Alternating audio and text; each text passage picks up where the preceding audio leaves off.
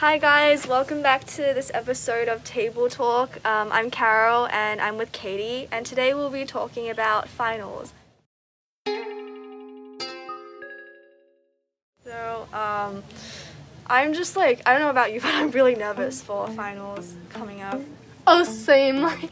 I think next week is gonna be so hard just because I have to study from all my finals. But my teachers are still giving me assignments. What about you? Yeah, same. No, I have next week I have a bunch of tests to study for as well because all of these end of year unit tests. No, not end of year, end of semester unit tests. For I've got math, and then I have an A-push test, and I also have my bio test and FRQ next week. What tests are you most worried for? I'd say math, I think. Just mainly because math isn't my strong point. Oh, the dreaded math test. Dude, I'm kind of excited because they said that it's going to be multiple choice instead of free response, so that's good.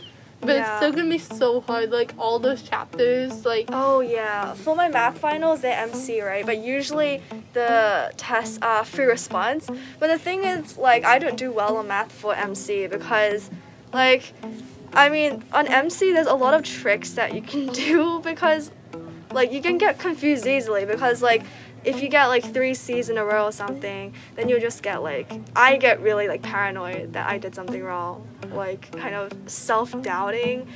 And then with MC, they always add E, option E, select all of the above. No, or none of the above, and that's it's so stressful. And they're gonna make some of them none of the above. Yes, exactly, but you don't know which one. And then there's also A-push, which is just no. Are you more stressed about the SAQ or would you say the multiple choice? MC, definitely. I always do so bad on the MC. The MC is hard for me because of the sources can sometimes be a little odd, so I don't understand what the source is talking about. Oh yeah, it's especially for the reading comprehension parts, it's hard. Okay, but also for MC, I traditionally have not done well on MC because also the highest ever out of all the classes has been 90%, and this time it's not curved, so Dude, I rely on those curves so much. Because I always do bad on the MCs. On SAQs, I do slightly better. So what ways do you study for finals? I study for finals. Sometimes I'll go to the library and me and a couple of other people in the study group, usually in the same class as me, we write on the whiteboard. For A-push, we make this big timeline, and we write we put the events of history on that timeline, and then we talk about the political, economic, and social developments during each era. In that case, we reinforce the old chapter's material. What about you? I've been rereading the textbook, which isn't really a very good strategy, but I don't really want to take notes on the entire textbook because it takes too long. So for A-push, I've just been binging Heinlein's history a lot. Because Heinlein, oh my god, Heinlein, the god of A-push and AP World before. But for other subjects, for English, I don't have a final because oh, it's okay, you don't have to press it. Because, our teacher wanted to give us a break on things. Do you have, a final project in English? Or is it no, but, he's saying that if you, you're not, happy about, an essay score you got, you can redo the essay during finals, which is, really nice. See, I would, love teachers like that who, see, oh, the kids are really stressed out right now. Yeah. And they go and they, alleviate some of that stress. I feel that's really nice of them. Yeah. I feel it really helps on finals day. Yeah, I think junior year finals are just very stressful by itself. They are because they still give us assignments during the week, so it's not we can only study for finals. And also I don't want my grades to tank because some of my grades are dangerously close to dropping. Oh, like, those borderline grades. Yeah, I hate the borderline grades. I remember like last year for finals, I had like my math grade in semester 2. It was like an A minus. It was like 90.2%, and then I did really bad on the finals, so then it dropped to like an 87%. That's the worst because like you're so close, and then I it's know. I know also teachers have been saying that because the finals are worth different percents of your grade, that if you can't possibly get the next grade up, that you shouldn't stress too much about the final, because like if you can't get the next grade up, then like there's no point in like stressing yourself out over it and like trying to get 100%. Have your teachers talked about that to you? No, they haven't actually, but I use this thing called Roger Hub for each class to like, it's this thing that calculates how much you need to, like, what kind of score you need to get on the final to keep your current grade, like, get a higher grade. But like, to keep your current grade, if like, for example, you have like a 93 in the class and like the final's weighted like 10%, you only need to score like a 76 or something on the final to keep your grade. Oh, really? Yeah. That's going to be a really cool tool for me, and probably for like a lot of students, because I know sometimes I'm like, I need to know exactly what I need to get. Like, I'm paranoid about that. Like, I'm like, I want to know, like, if I get this grade, will it ruin my grade? Yeah. So I feel like that's a valuable resource. Oh, but you know, for me, it still feels like unreal that finals is coming. Like, I know, like, literally it is coming, but like, I don't know, it doesn't feel like real still, you know? No, same, because I just keep on kind of like denying it. Yeah, I know, I'm just in denial the whole time. And like that denial is kind of bad because I haven't started, like, for a lot of my classes, I haven't started going over old material. I know, I've still been focused on studying new material for the test next week. I just had like a test today as well. What test did you have today? It was for AP Bio, it was like a partner test. Oh, I had that test too. It was like really stressful because Yes, it was. it was very different from my other tests, and like Yeah. I felt like that just made me more nervous about the genetics aspect of the final. Oh, but also like next Monday, I have my genetics FRQ, but then my teacher said that FRQ counts for the finals. So like that technically, so next Monday technically will be my first finals test.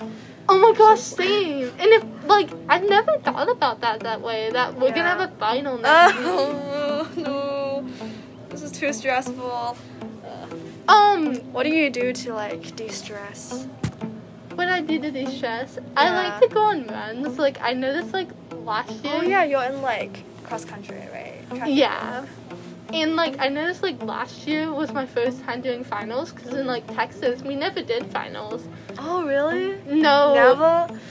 Oh, that's so lucky. On winter break, like, the day before winter break, we would do nothing. We would watch movies all day. Really? Oh, okay. So in high school, we've hardly ever watched movies. We never really get to watch movies again, which is kind of sad. That is I remember sad. in elementary school or middle school, like, in the last few days, we would all just hole up in the classrooms and just like watch movies and stuff. And drink hot chocolate and have popcorn. Yes. The nostalgia for those days when we didn't have finals. I know. Oh, but in 8th grade we did have finals. I remember, like, at least in history, 8th grade history, we had finals, and I did not do that well on them, but it's fine. It's okay. I feel like they're really gearing us up for college. They're like, do you want to know what the actual finals week will feel like in college? Oh, like, yeah. It's kind of like a preview. Yeah, because I've heard that in college, the finals are like, that's all your grade. Like, you don't get homework points, and like, just the midterms and the finals are just like, that's your grade that you get. They're like 90% of your grade, and I'm just kind of like terrified for that. Me too. Because like, I rely a lot on homework points just to like buffer up my grade, to boost my grade, so that like once I do bad on the test, my grade falls just a little bit, but it still stays in like the range, you know, that letter range.